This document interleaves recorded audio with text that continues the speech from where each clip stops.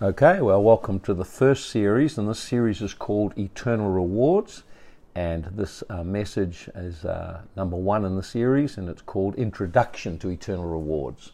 Probably when you hear it, you'll think I've taught all there is to be taught about it, but I certainly haven't, and today we're going to just give you a broad picture, and then within that there'll be many questions arise, and there'll be things that you'll want to know more about. But in our journey, we got revelation right at the very beginning of the teachings around eternal rewards, and they become a motivator for your life. They cause you to set a course for your life that regardless of what anyone else does, you remain focused on eternity. Perhaps if I could put it like this, if I was to offer you $2 now or $1,000 in a week's time, what would you take? Well, children will take the $2 now because they can't conceive of 1,000 in a week's time. But anyone who understands the value of things would say, oh man, I'll put off getting my $2 now because I have in mind something much bigger ahead.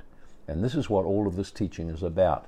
It's being able to lay aside some things now because there's something much bigger that God has for you. So it brings about an adjustment of what's important. So you place less and less importance on temporary things and more importance on eternal things. So first thing then is God is a rewarder. God is a rewarder. The first thing is hope of a reward is a motivator to pursue God. Hope of a reward is a motivator, what motivates us to pursue God. So in Hebrews 11:6, it says, without faith, it's impossible to please God, for he who comes to God must believe that he is, and that he's a rewarder of those who diligently seek him. So notice two things are required, that we must believe that God is present, God is real, God is interested in us, God wants to access us, God wants relationship with us, and two, that God rewards. He is a rewarder. In other words, that says that's something about who he is. He's a rewarder. He rewards those who diligently pursue him. To be a rewarder is one who pays wages generously.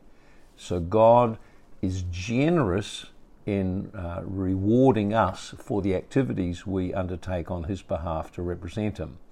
So we see then the first thing then is that God is a rewarder, and the hope that he will reward us. As we'll look in another section later on, we look at inheritance. We'll see God's promise to Abraham was, I am your shield, I am your exceeding great reward. And so not only is God a rewarder, but it's accessing more of him becomes one of the key aspects of our reward. So second, Moses was motivated by the hope of a reward. Hope causes you to look forward to something. Hope causes you to anticipate something. Hope causes you to have expectation. Hope keeps you looking forward. You know, we're hoping for this holiday, or we're hoping for this raise, we're hoping for this new thing. So Moses was motivated by the hope of reward. So you look at Moses and you see his life and how he was in the Pharaoh's palace. He had everything possibly available to him, education, a significant role, riches and wealth. Anything he wanted was his. He was a valiant warrior and he was a great man.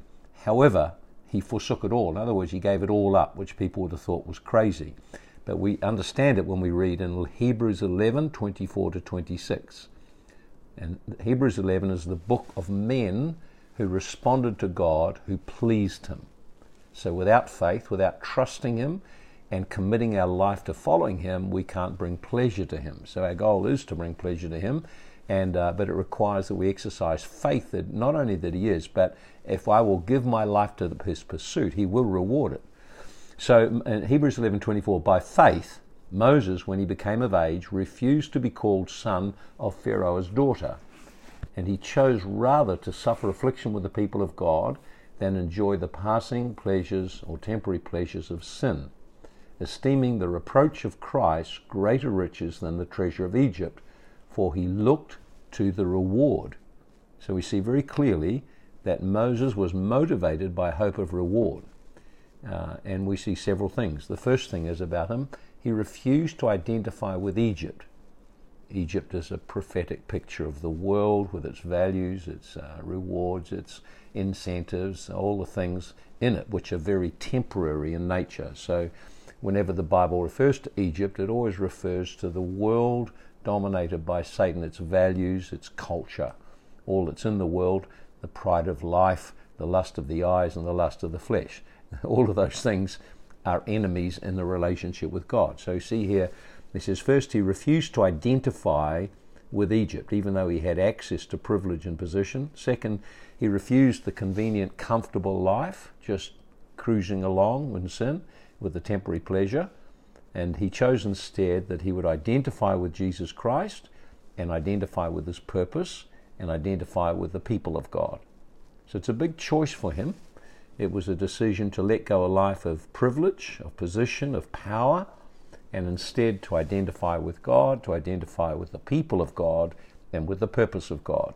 And he totally embraced it. So he chose to accept reproach and ridicule and misunderstanding of his peers. He chose to suffer affliction with the people of God. So notice that when you choose to follow Jesus, the people who knew you, they think you've gone crazy, think you've gone weird, you don't do the things you used to do, because you've chosen a different path. And that path has with it some hardship, and it has usually the hardship of misunderstandings and ridicule by people, esteeming the reproach of Christ a greater rich than the treasures of Egypt, for he looked for the reward. That word looked means to have respect for. So he valued or had great respect for what God offered him. He must have had a revelation of it. God must have showed it to him. It means to turn the eyes away from everything else and fix them on one thing. To turn the eyes away from everything else and to fix them on one thing. So Moses, even though he's surrounded by everything he could buy, he had money, he had position, power, opportunity to sin, opportunity to have anything, he turned his eyes away from it all and fixed his eyes on something that God had showed him, an eternal reward, something that was not temporary, something that would go on into eternity forever and ever and ever and ever.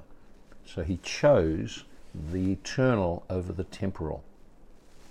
We find also that the Bible tells of other men and women of faith who were also motivated by the hope of reward. So in Hebrews 11:35, it says, same chapter, Hebrews 11, people of faith, it said, women received their dead raised to life again. Others were tortured, not accepting deliverance, that they might obtain a better resurrection. So now it's saying that, here they are, that people by faith got miracles to happen. By faith they endured suffering and even death. And what they saw was that there was a better resurrection available for them. Now this opens a whole lot of questions about resurrection. The word better resurrection implies there's a better one and there's a lesser one. One is better than the other. If you're going to have opportunity to have something or something better, you want something better. I always want a bit better for me, I want better for my children, and so on. So better in this case means stronger, more noble, more excellent, greater in strength or power. So clearly there are two resurrections, and one of them is a better one. One of them is stronger, one of them is more powerful, one of them has better outcomes for us. That is the first resurrection. And we may touch on scriptures around the first resurrection found in Revelation chapter 20. We read up, we're just looking at people being motivated by reward. Here's another one who was motivated by reward. Paul was motivated by the hope of reward. So reward offers us something to look forward to that causes us to go through hardship. So even if you think about, saving up for a house, you have the vision of the house, you pay a price, you sacrifice, your eyes are focused to something you're looking forward to, and that causes you to discipline your life and bring it into alignment to get the goal. And so that's what Paul has in mind here. And so we read in Philippians 8 through to verse 12. 8 through to 12. So I'll read the passage. He said, Philippians 3, 8 to 12. Indeed, I count all things loss for the excellence of the knowledge of Jesus Christ my Lord, for whom I have suffered the loss of all things, and I count them as rubbish, in order that I may gain Christ and be found in him, not having my own righteousness which is from the law, but that which is through faith in Christ, the righteousness which is from God by faith, that I might know him in the power of his resurrection and the fellowship of his sufferings, being conformed to his death, if by any means I might attain to the resurrection from the dead. Not that I've already attained it or am already perfected, but I press on to lay hold of that for which Christ laid hold of me. Brothers, I don't count myself to have apprehended, but one thing I do, forgetting the things that are behind, reaching forward to the things that are ahead, I press towards the goal for the prize of the high calling of God in Christ Jesus. Therefore, if any of us are mature, have this mind, let us, as many as are mature, think this way, have this mind, and if in anything you think differently, God will even reveal this. There's a lot in there, and that's a passage I'll have to go through on its own and open it all up. And I want to just focus on this thought, that he very clearly indicates that there is a prize to attain to, and that he hasn't already attained it. Notice he uses the word that I might gain Christ. So he was motivated strongly by the promise of a reward. He said, everything I've succeeded in, all my position, my status, my record, everything I've done, in the light of the prize, I consider it to be just rubbish, little value. It just is nothing. And, often when you set out to do a degree, you kind of think, if I just get that degree, then I've got everything. And then you realize when you got it, you don't know anything. It's like it's the other side of it. When you don't have it, it seems like it's everything. But when you have it, you suddenly look, it's not so big at all. So Paul was motivated by the promise of a reward. Notice he said that I might gain Jesus Christ. Now you think, well, wait a minute, haven't you already received Christ? Yes, he had. He was born again, so he had received salvation. He was saved. He was joined to Jesus. The prospect of heaven was certain. But he's talking now about gaining a prize, which is a much deeper intimacy, much deeper relationship, much deeper connection with Jesus Christ. And he says, if by any means I might do this, in other words, there's a possibility I might not make it.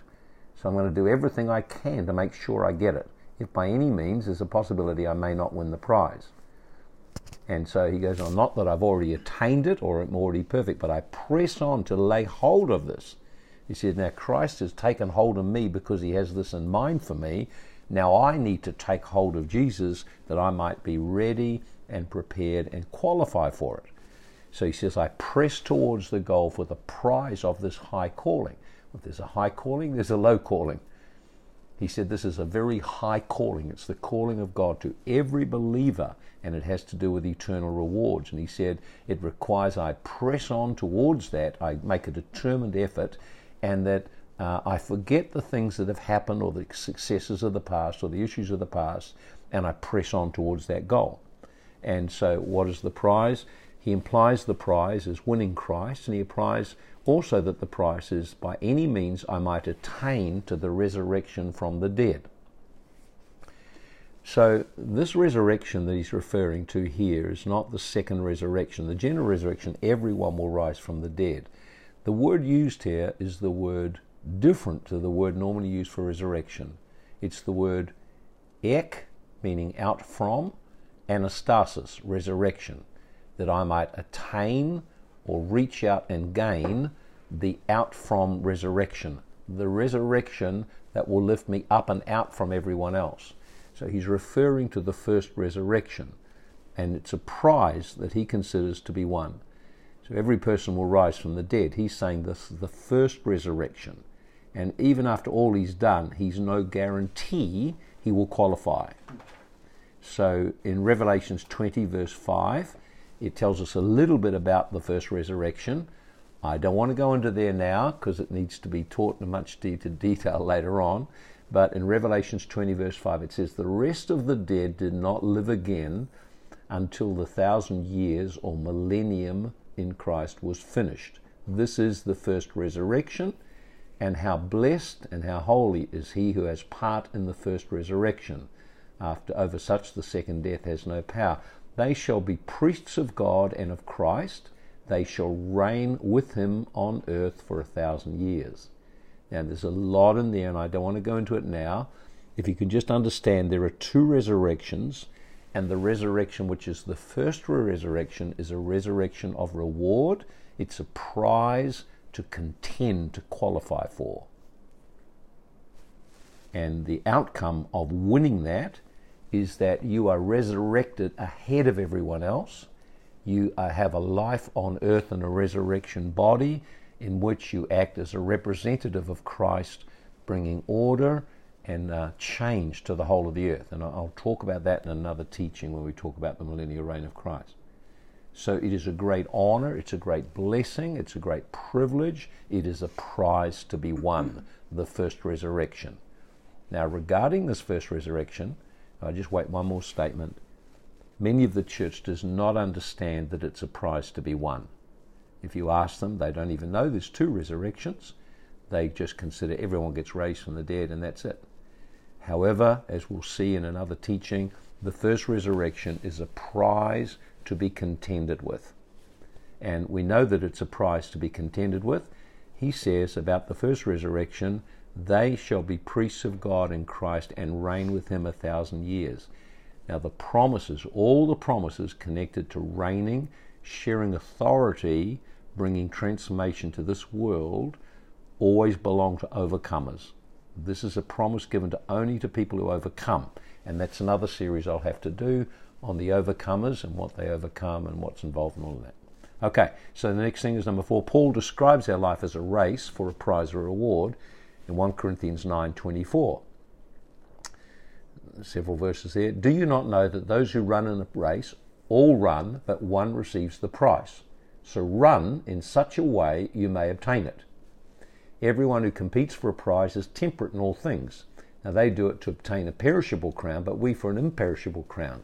So thus I run, not with uncertainty, and I fight not like one who beats the air. I discipline my body and bring it into subjection, lest having preached to others, I might be disqualified.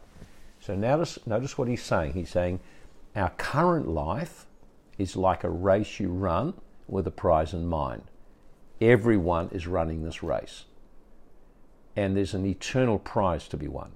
In the book of Timothy, 1 Timothy, he says, I have run my race, I have finished my course, henceforth is laid up for me a crown. So he was aware at the end of his race, the end of his life, that the prize had been won and that it was for him. And but of course we have no guarantee that's for us until we've finished our course. He must have got revelation of it. So he was aware he could be disqualified. The word disqualified means to be inspected and not approved, considered unfit to win the prize. Now think about it for a moment. If God is just, clearly he must distinguish between people who passionately serve him, walk through his process of change and testing, and he must treat them in some way differently to those who are casual, careless, there's no prayer life, they're just casual Christians, turn up at church, no commitment to serve, they're inconsistent in their walk. Clearly there's a distinction between those two kinds of people, and to be just, God must address that difference. So Paul motivated people who served with the hope of eternal rewards. Number 5, Paul motivated people by pointing them to the reward. Here's a scripture, Colossians 3 verse 22. Colossians 3:22. Now he's talking to people who are in slavery. They're being captured and now they're slaves. He doesn't say rise up and throw it off and rebel. He says this, bondservants, obey in all things your masters according to the flesh. And notice this, not with eye service as men pleasers, but in sincerity of heart, fearing God. And whatever you do, do it heartily, as if you were doing it to the Lord and not to men, knowing that from the Lord you will receive the reward of the inheritance, for you really are serving the Lord Jesus Christ. Now, an amazing scripture there, a lot in it. I'll just drop a few thoughts out there. He says, servants, he said, now obey or yield or submit to those who are over you. So he's talking, according to the flesh, means just natural. So he's talking about their natural serving. Now they were forced to serve people, and those people were quite brutal and quite harsh. And he says, in your serving, don't do your serving with eye service. What does that mean? Eye service means you show off when the boss is around. It means you act in a certain way when you know people are watching. So eye service means I look out to see if anyone's watching, and then I up my game. That's what eye service is. And he says, when you're doing eye service, you're not genuine, you're pretending. He says it's basically you're doing it as a man pleaser. You're basically trying to get the approval of men. And he says, in our service, whatever it happens to be, whether it's a big job, a little job, a tedious job, an insignificant job, an unseen job, he said, whatever you do in all things, he said, don't operate trying to to impress people. Don't operate so you're looking really onto it when they're around, but you're not onto it when they're not there. But he says, rather have a sincere heart. Do it from the heart, out of a reverence that God is watching you. And he said, whatever you do, so whatever task you have, do it full-heartedly, not negatively, not reluctantly, not half-heartedly, not with a bad attitude. Do it as if you're doing it to the Lord himself, not to people. And the reason you can do that is because you know God is watching you, and you know that you are in the process of qualifying for the reward of inheritance. And he starts to now talk about the reward being an inheritance that you have to qualify for. It's a reward. Well, again, that's another whole topic to go into. The key thing is the instruction here is there is a reward. God is watching everything you do, but more than that, he's watching how you do it. So you all of us have had experience of people, and they're just slack, they're inconsistent, their heart's not in things, they don't do things well. They have no revelation that all of that behavior is noticed by God and is disqualifying them for eternity. So when you catch that scripture, whatever you do, do it heartily as unto the Lord, not unto men, knowing of the Lord you receive the reward of inheritance. Now that changes the way you look at every task. Whether people acknowledge it or don't acknowledge it, whether they are happy with me or unhappy with me, whether they see it or don't see it is irrelevant. God sees it all, and I am in my process of qualifying. And as we'll see now, as we'll see in another session, that our life now is not our main ministry. Our life now is our preparatory ministry. In the millennium and in the ages to come, we enter our primary ministry. So if you can think that all you do now is your apprenticeship, all you're doing now is preparing you. So no one can make a decision how you will respond to the preparation process. God's got lots of things in his preparation process, including being ignored, overlooked, treated unjustly, people carrying on like you've done nothing, others getting the reward for things you've done, all of that kind of stuff. But it's all about the development of your heart, that you're longing and desires to please the Lord. And then the last one then on this theme here at that point is Jesus motivated his disciples by the promise of eternal reward. So Jesus himself moved his disciples. In Matthew 19:27, Peter answered and said, well, we've left everything and followed you. What shall we get? That's a good question, isn't it?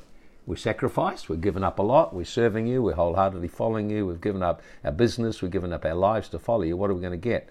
And he said, I assuredly, in other words, you can guarantee, you can write this on your shorts, you can guarantee it. I say to you that in the regeneration, when the Son of Man sits on his throne of glory, so he's saying now, when Jesus, that's the Son of Man, when he comes in his kingdom and in his glory, you who have followed me shall sit on 12 thrones judging the 12 tribes of Israel.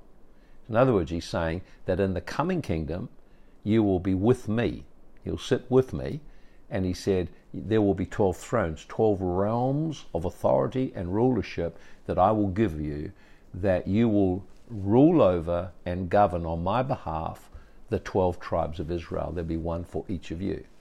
So we know that Israel had 12 tribes, and although they've been scattered, they will be gathered together, and those in charge of them, those who will rule them, those who will guide them, those who will direct them, those who will govern them, will be the 12 apostles. So when do these rewards come? So as you can see now, we've already indicated, but we're going to look at this and show this a little more clearly now. The rewards that God has in mind are eternal rewards. That means they're not temporary. God gives temporary rewards. We are blessed with temporary rewards. We have a house, we have cars, have friends, we have blessing, we have favor. They're all temporary things. In the end, they all pass away. You leave them all behind. So everything you can see, if you can see it and touch it, it can be left behind. But there are eternal rewards. Eternal rewards are given to us at the second coming of Christ, when he comes again. And that's a whole teaching of its own, what that looks like and what that will involve. But Jesus taught this directly in Matthew 16:27. He said, "For the Son of Man will come in the glory of his Father and the angels, and he will reward each according to his works." How about that? He said, when the Son of Man comes in the glory of his Father with his angels, he's talking about the second coming of Jesus Christ, which is the great hope of the church, then he will reward each one. So he's talking to his disciples. So every disciple, every follower of Christ will face an encounter with the Lord, and at stake will not be whether you go to heaven and earth or heaven or not. What's at stake will be what the level of reward or not will be. In Revelation 22 verse 12 he says the same thing. "Behold, I'm coming quickly. My reward is with me to give everyone according to his works." So notice there that it's our work. It's what we did. And we'll have to explore that a bit more, what's required of us in another session. But so he said, notice the thing we're bringing out here is that eternal rewards are connected to the coming of Jesus Christ. Both those scriptures indicate that. And Jesus also taught the same thing in his parables.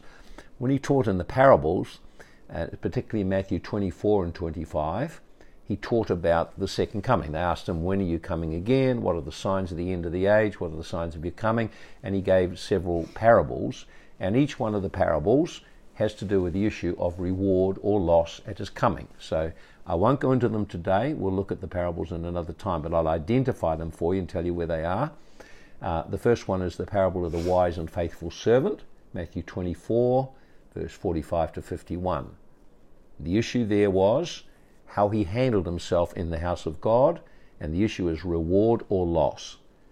The reward is authority and responsibility in the coming kingdom. Then from Matthew 24 goes on to 25, verses 1 to 13, the wise and foolish virgins. Again, the issue of reward. Some were rewarded, some lost the reward. What was the reward? It was entrance to the celebration of the marriage supper of Jesus Christ. The third one he mentioned is in Matthew 25, verse 14 to 30, and it's about the faithful servant or the productive servants. Again, the issue is reward or loss, and the reward offered there is authority and responsibility in the coming kingdom. So there are more like this. There's another one in Luke 19, 11 to 27, also about the faithful servant, and the issue again is reward or loss, and the reward at stake is authority over cities, to rule over groups of people in the coming kingdom and establish God's order and peace and prosperity in governments. So you understand, faithful over little, God responds with much. It's like the $2 now or $1,000 in a week. It's like you just can hardly compare the two. And so all of these parables are stories with a lesson, and all of them are parables about the kingdom, about the coming of the Lord, and the need to prepare. So in every one of the parables, there's reward. Some are rewarded, some lose their reward, and some suffer loss. And in every one of the stories, there are some actions people did that others didn't do. They resulted in reward. So again, those are for study at another time. I'm just trying to get you to see that all of these have in common reward and loss, and the timing of it is to do with the coming of the Lord, the return of the Lord. And then also John saw it in end times in the book of Revelation, Revelations 11, 15 and 16. He talks about the seventh angel sounding, and there were loud voices in heaven saying, the kingdom of this world to become the kingdom of our Lord and of his Christ. He shall reign forever. Revelations 11, 15 and 16. And it says, we give thanks to you, O Lord God Almighty, the one who was and is to come. You've taken your great power and reign. See, again, it's the time as the taking his power. The nations were angry. Your wrath has come. The time of the dead they should be judged, and you should reward your servants, the prophets, the saints, and those who fear your name, small and great. So notice he connects the seventh angel sounding, the coming of the Lord, and then reward for the servants of the Lord. So those who have served the Lord faithfully will be rewarded. That brings us then to the next heading. All of our works God will evaluate the works of every believer. God will evaluate the works of every believer. God will evaluate the works of every believer. Now, so the first thing then is everyone gives account of their works to the Lord. Everyone. There's one appointment we will all keep. Doesn't matter who we are. Our position is irrelevant. Our title is irrelevant. Our wealth is irrelevant. Every one of us gives account of ourselves to the Lord. Romans 14:12. So then each of us shall give account of himself to God. 2 Corinthians 5:9. 2 Corinthians 5:9. We make it our aim or our goal, whether present or absent, to be well-pleasing to him. In other words, this is motivating me. I want to bring pleasure to him. For we must all appear before the judgment seat of Christ, that each one may receive the things done in the body according to what he's done, good or bad. So knowing the fear of the Lord, we persuade men. So again, there are not only two resurrections, there are two judgments. The final judgment is the great white throne judgment found in Revelations 20, verse 11 to 15. And this judgment referred to here is called the judgment seat of Christ. 2 Corinthians 5:9, judgment seat of Christ. The judgment seat of Christ is where it comes at the beginning of Christ's reign on the earth, and it is where believers are evaluated as to whether they qualify to enter that kingdom, that realm, and to be rewarded. Okay, the second thing then is all our works will be evaluated by Jesus. He's interested in our stewardship after we've got saved. What did you do with what was entrusted to you? In 1 Corinthians 3, verse 10, and Paul is writing, he said, according to the grace of God which is given to me as a wise master builder, I laid the foundation and another builds on it. Here's the warning. Let everyone take heed how he builds on it. No other foundation can anyone lay than that which is laid, which is Jesus Christ. If anyone builds on this foundation gold, silver, precious stones, or wood, hay, straw, each one's work will become clear or manifest, for the day, that's the day of the Lord, will declare it, or it will be revealed by fire. The fire will test everyone's work, what sort it is. Now, again, that's a whole passage for me to go into more detail, but if I can pick up some key things in it. The first is warning. Everyone should take heed how you build, what you do. I'll touch on that a bit more in a moment. Take heed means carefully think about what you're doing, how your life is progressing, how you're building. He says take heed how you build. In other words, the motivation, the principles that you're using to build your life, what lies in behind it. And he warns people, you can build on wood, hay, stubble. These are temporary things. The response of people, the claim of people, temporary reward, things that are just short term. And he says these are things which are consumed by the fire because they're all about what I can get. Gold, silver, precious stones, these survive the fire, they are eternal. So for example, if I serve you in order to get something back, that is wood, hay, stubble. If I serve you with no agenda but to bless you and to honor Jesus in doing so, that is gold, silver, precious stones. You understand? The same work may have been done, but it was what sort was different. And you think of people you know, they have all kinds of agendas for what they do. God sees all of that. And it's not all the things you do. What motivates what you do, what is being manifest in what you do. Is selfishness and self-centeredness and ambition being manifest? Or is it just a genuine love for people and love for Jesus? He can tell the difference. Usually people can too. Okay, and he says, so while people may get away with lots of stuff today, he said, at the coming of the Lord, it'll be tried by fire, and the fire will reveal what was concealed or covered or that you didn't see. So people may look like they have a great ministry, they may look important, they may look successful, they may look like they've done very well, but God looks on the heart and sees what motivated them, what's going on, and whether this is built on the foundation of love for God and people, or whether it's built on an ambition, selfish ambition, and desire to get themselves ahead. He sees the very core of our motivation and judges the works accordingly. He sees each work, what sort it is, its quality. And then, of course, he goes on to say, rewards and loss are possible. If anyone's work is built endures, he will receive a reward. How about that?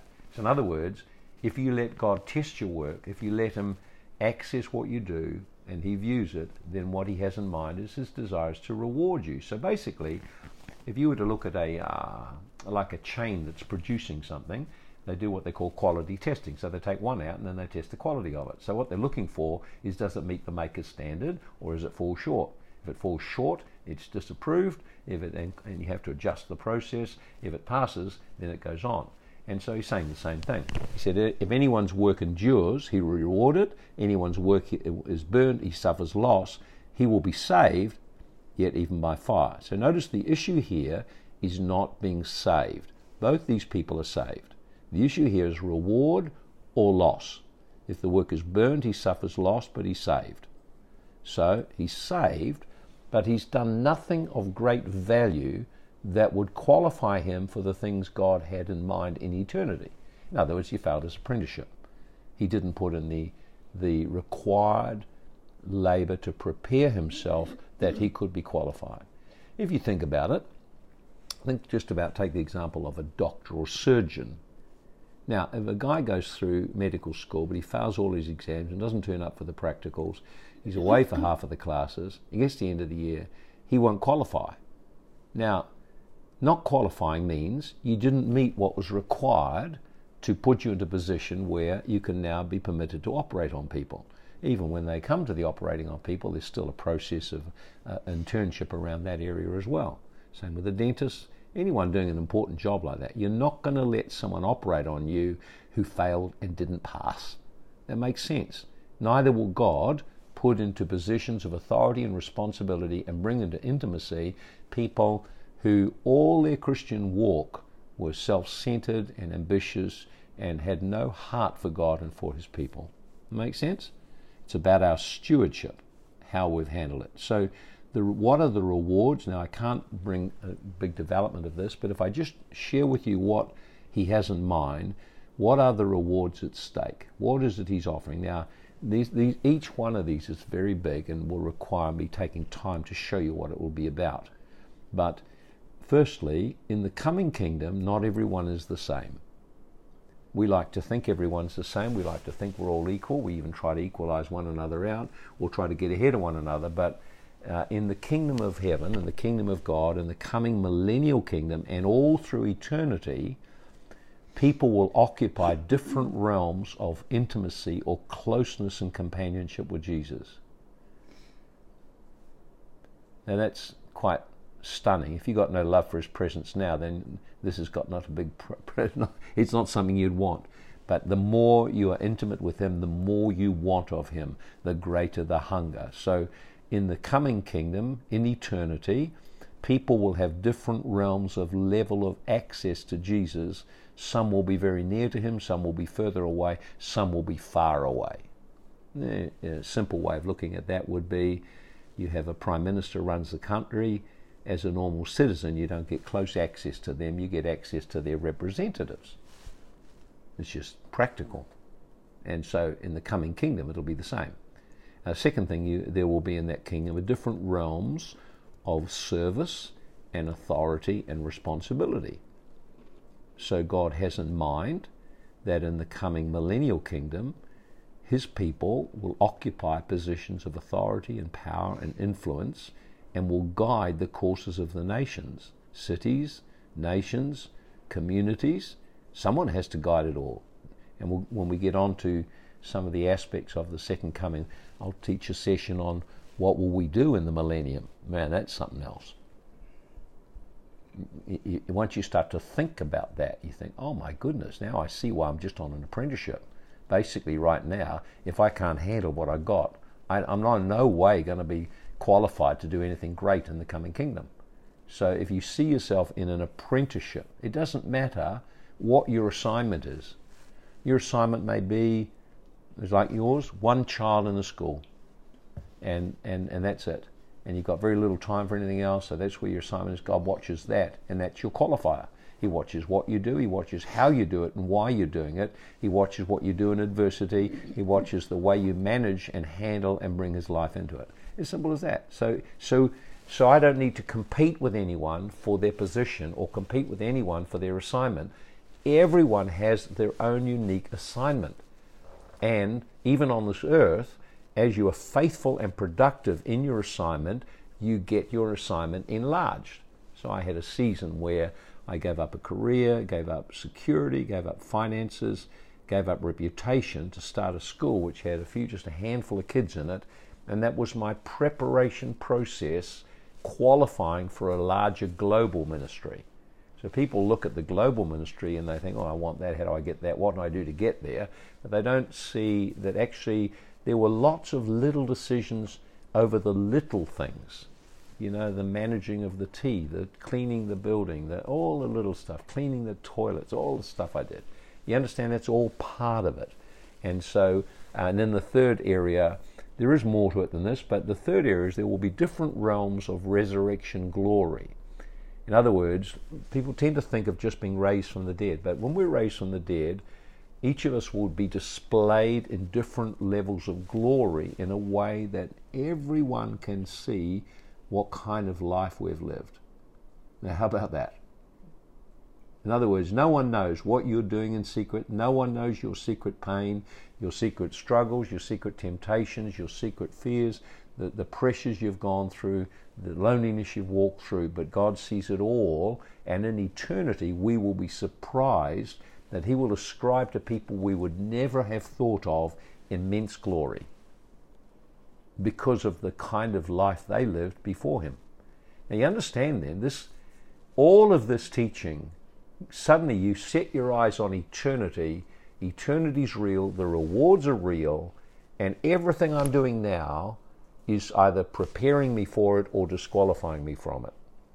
And it's got nothing to do with what anyone else is doing. It's got totally to do with my decision to live a life where Jesus is at the center and I honor Him.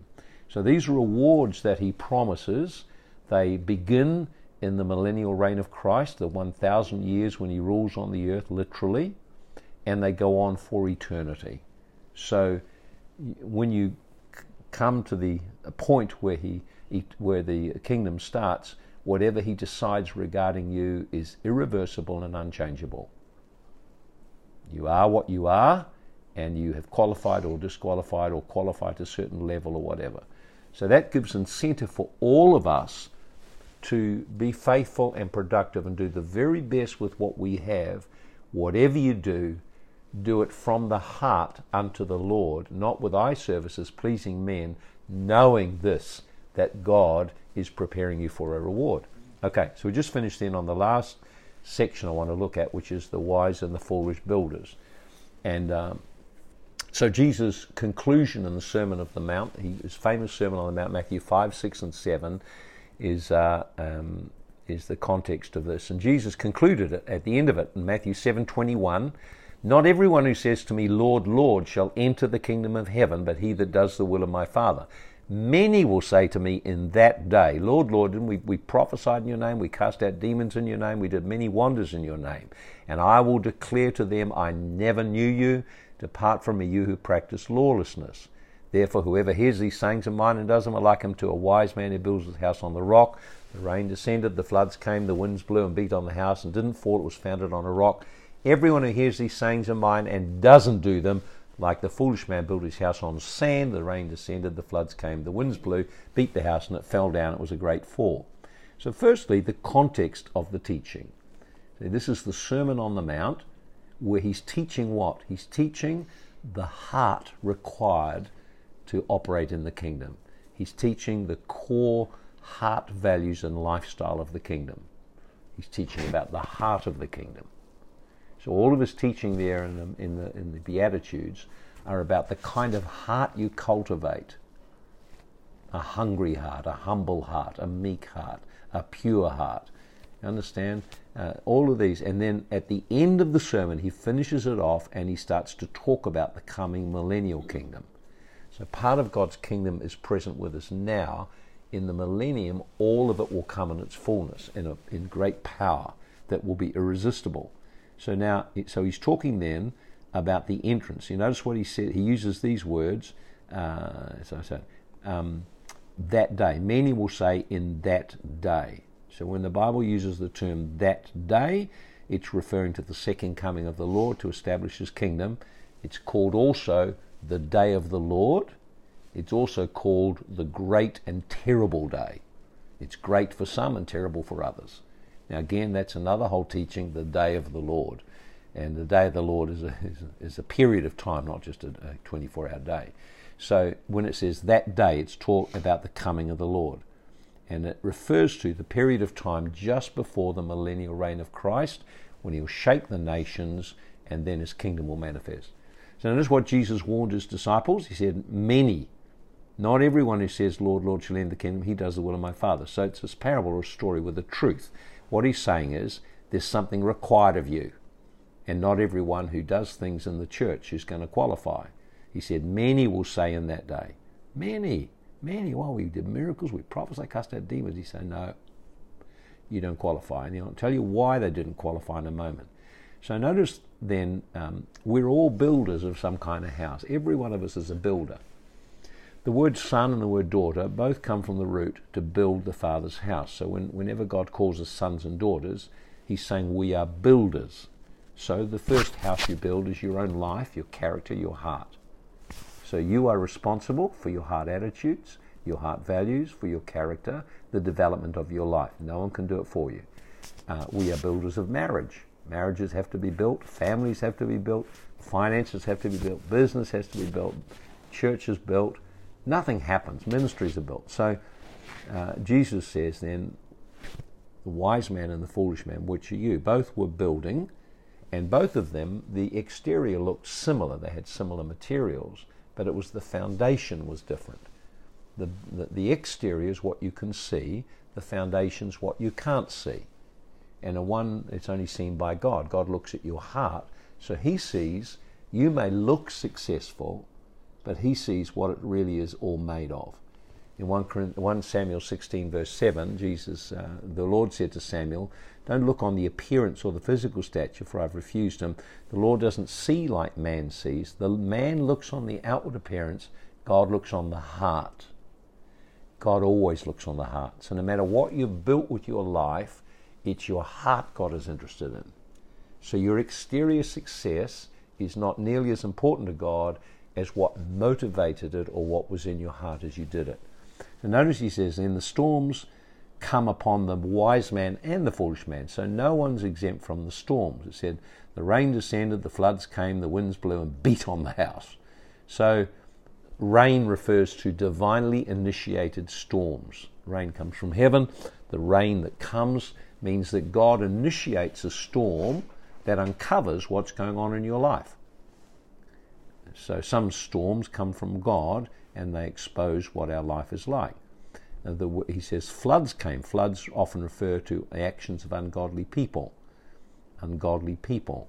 So some things that come against us are unkind, unloving, and often very hurtful mistreatment by people. They're the floods. And the winds refer to the pressure of demonic spirits.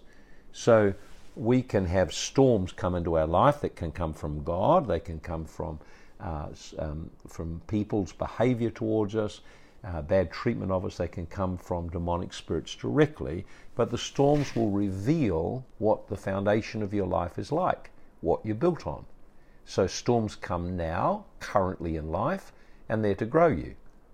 But at the end, every storm is to expose the condition of your heart to give you opportunity to change. At the end, he's saying, at the coming of the Lord, then God's going to uncover the whole deal, what you really built. So who's the wise man? Well, the wise man built his house on the rock. The foolish man built his house on the sand. What does that mean? Unfortunately, Jesus explained exactly what it means to build your house on the rock. Now, the Bible tells us in more than one place that God is a rock. You know, Psalm 18:31, who is a God except the Lord? Who is a rock except our God? There are many examples. 1 Corinthians 10:4, it says the rock is Christ. So when it's using rock, it's something that's stable, that can stand up to storms because it's eternal in value. But Jesus actually in the passage says exactly what it means. Here's what he says. Therefore, whoever hears these sayings of mine and does them, I'll liken him to the wise man who built his house on the rock. So he's not talking about everything Jesus is saying, although it can apply to that. He's saying Whoever hears these sayings of mine. Now he's just concluding his Sermon on the Mount. So when he says these sayings of mine, it's referring to what he's just taught, which is about the heart values of the kingdom. He said, whoever hears these heart values of the kingdom, what I require to establish and build my kingdom, whoever hears and puts those into his life and applies them, that man is the stable man. That's the man who'll stand the test of storms.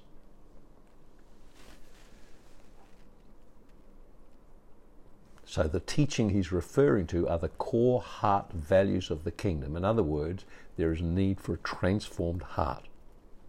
Blessed are the meek, for they shall inherit the earth.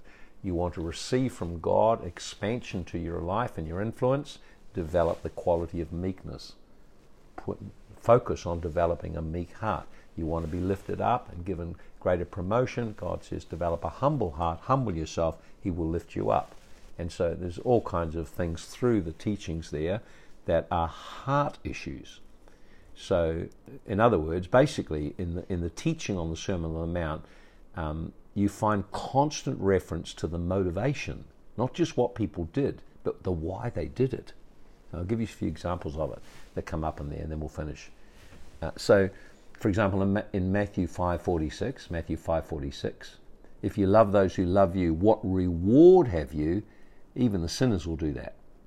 So notice he said, if you love those who love you. So basically, you're doing a payback. They gave you don't want to be indebted to them, so you're paying them back. So he said, if that's all you do, there's no reward. There's no eternal reward in that. In Luke 6:35, he's also talking the same thing. He said, if you love your enemies and do good and lend and hope for nothing in return, your reward will be great. Your reward will be great. In other words, he's saying that giving and kindness that has no personal agenda will be rewarded by God, because it carries the heart of the kingdom, carries the heart of the king. It represents the king. He talks the same thing about giving. Take heed you don't do your charitable needs before men to be seen of them, otherwise you have no reward of your Father in heaven.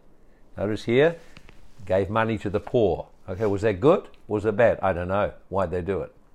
So if we do it, so people will notice and say, man, it's great, Steve, great, then you got your reward. But if we give, and we don't announce what we've done, we don't try to get approval from people, we just secretly give as God directs us, as God leads us and guides us. He said, I see it, I will reward. So remember, you can't have the reward both ways. If you try to get it by impressing people, you can't have it from God. If you want it from God, don't worry about impressing people. And fortunately, what happens is that we do things and we serve and we give, and often it's overlooked, it's not even noticed. And that tests out, are you doing it for the Lord? Are you doing it to be someone acknowledging you, someone saying, oh, you're great, you're wonderful? And always it'll be withheld. Always, if that's what you're looking for, you'll never get enough, and eventually you get offended.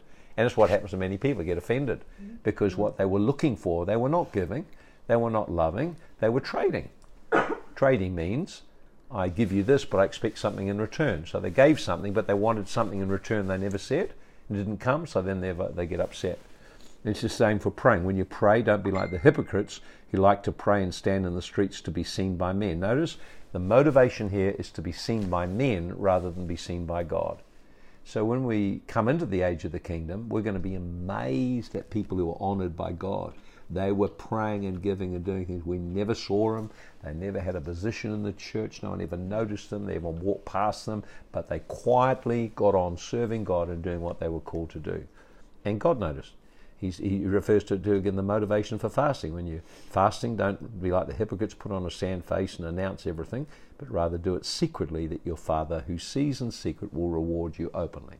So notice then, the whole issue here of the foundation is the motivation for what we do. The motivation flows through like a river, everything you do. If there's love, generosity, humility, kindness, the characteristics of the kingdom, it touches everything you do and it brings God's favor on it. You work hard, you give, you serve, but always you're looking for something, trying to get something. Somehow it never cuts it. It never seems to get a return. It's like, what is wrong? I've done everything. Why is nothing happening? And we haven't seen it's a hard issue. So then he just talks in who's the foolish man. well, he didn't align his heart with God. He didn't let his heart be transformed. And so his works were all built with people in mind. So Jesus then laid it out very, very clearly. He said, many will say to me in that day, Lord, Lord, we prophesied in your name, cast out demons in your name, did many wonders in your name. So notice the prophecy, miracles, deliverance. But what was missing? What was missing was the heart motivation. There's no, in 1 Corinthians 13, verse 1 and 2, Paul says, if you prophesy and know all these things, but there's no love, he is like empty and clanging, it profits nothing. So what he's saying then is many are like that.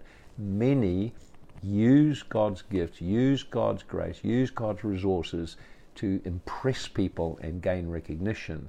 And he said all of that will count for nothing. And then he says what's going on. He said, 1, I never knew you. 2, you practice lawlessness. So what does he mean by that? He means these things. First, I never knew you. He means they lacked real intimacy with Jesus and heart transformation. Relationship with Jesus is designed to bring progressive change in our heart. The more we're loved, the more loving we become. The more he touches us, the more we want to touch and bless people. So when he says, I never knew you, the word knew is the word used to describe intimacy of a husband and a wife. It's a very deep intimacy. And the first priority we have is an intimate relationship with Jesus, to know him. It's like a lifelong journey, deepening my connection to him, bringing the little things of my life to him, having it invade the little parts of my life. And it results in heart transformation. So God is looking for people who want to know him and want to find what he wants. So you can either live your life pleasing everyone, doing what everyone else wants, or you're a great person, doing this, doing that. But the key question was, did you do what God designed you to do? Or did you fit someone else's plan? Really, will always come down to that. And so the first reason they were rejected was because of a deep lack of ongoing intimacy that led to transformation of their heart. Jesus, in contrast, in John 17, verse 4, said, I have brought honor to you, I finished the work you gave me to do, and I manifested your name or revealed your heart. So we see it all in there. And the second thing he says, you're workers of iniquity. That word means to be distorted from God's original intention or plan. Probably it means to promote yourself. So what he's saying is, you never made me your first priority and grew in the knowledge of me and had a transformation of heart so you become like me. What you did instead was you promoted yourself and used the gifts for your benefit and for your advancement. So you can see then that the labors had no eternal value because of what motivated them. Their heart remained. And he said, great will be the fall. So the key challenge then is, as we just go through it very simply, just as an overview.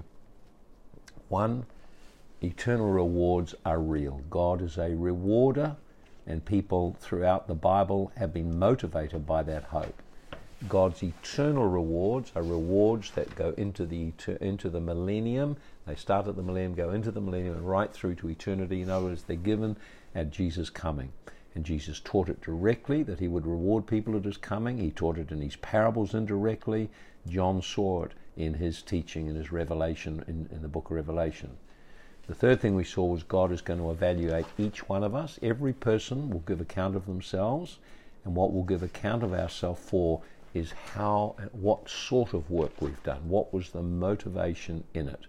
He will check all of our work. Is that what sort or what value there is in the work. If it's motivated by love and the desire to honor God and love people, then it's work that lasts the fire. If it's motivated by self-promotion, self-interest, it won't last. We saw then that rewards are at stake, and the rewards involve increasing intimacy with Jesus. It involves authority and responsibility in his kingdom. It involves realms of glory in our resurrection body. And then we saw finally that we can choose to be a wise or a foolish builder. The wise builder understands that the teachings of Jesus in Matthew 5, 6, 7, the Sermon on the Mount, are designed to show us the heart characteristics of the kingdom that will cause a stable life that will be rewarded. And we saw also, Jesus spoke that at the day of the Lord, there will be a massive shaking that will uncover everything that people have built. God will see to it that everything we've done will be brought to the light. The wise one will have built his life on a revelation of Jesus Christ and obedience to him. The foolish man will have heard all of this stuff, but there's been no transformation, no change. He basically still does his own thing. The key thing is here, he that does the will of my Father. Doing the will of my Father, the first thing is his desire for intimacy. Second, his desire for us to change. Thirdly, his desire to discover and fulfill our assignment. So there it is, Kingdom Rewards, the introduction to it. And I've just started you off, and once you start, you see it's like a huge thing in the Bible. There's many kind of topics that we can just branch out from in all of these areas.